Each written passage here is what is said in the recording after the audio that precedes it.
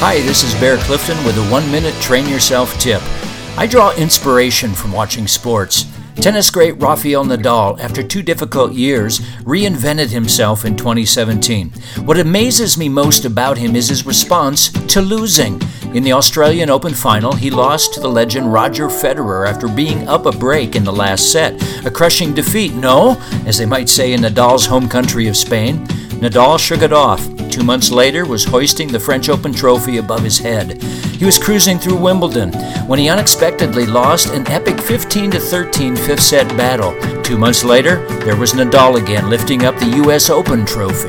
In an interview, Nadal said, "Sometimes you need to lose. You need to see that things are not going well, which then helps you see that now is the moment to change." The Bible gives us countless examples of how defeat can lead to triumph.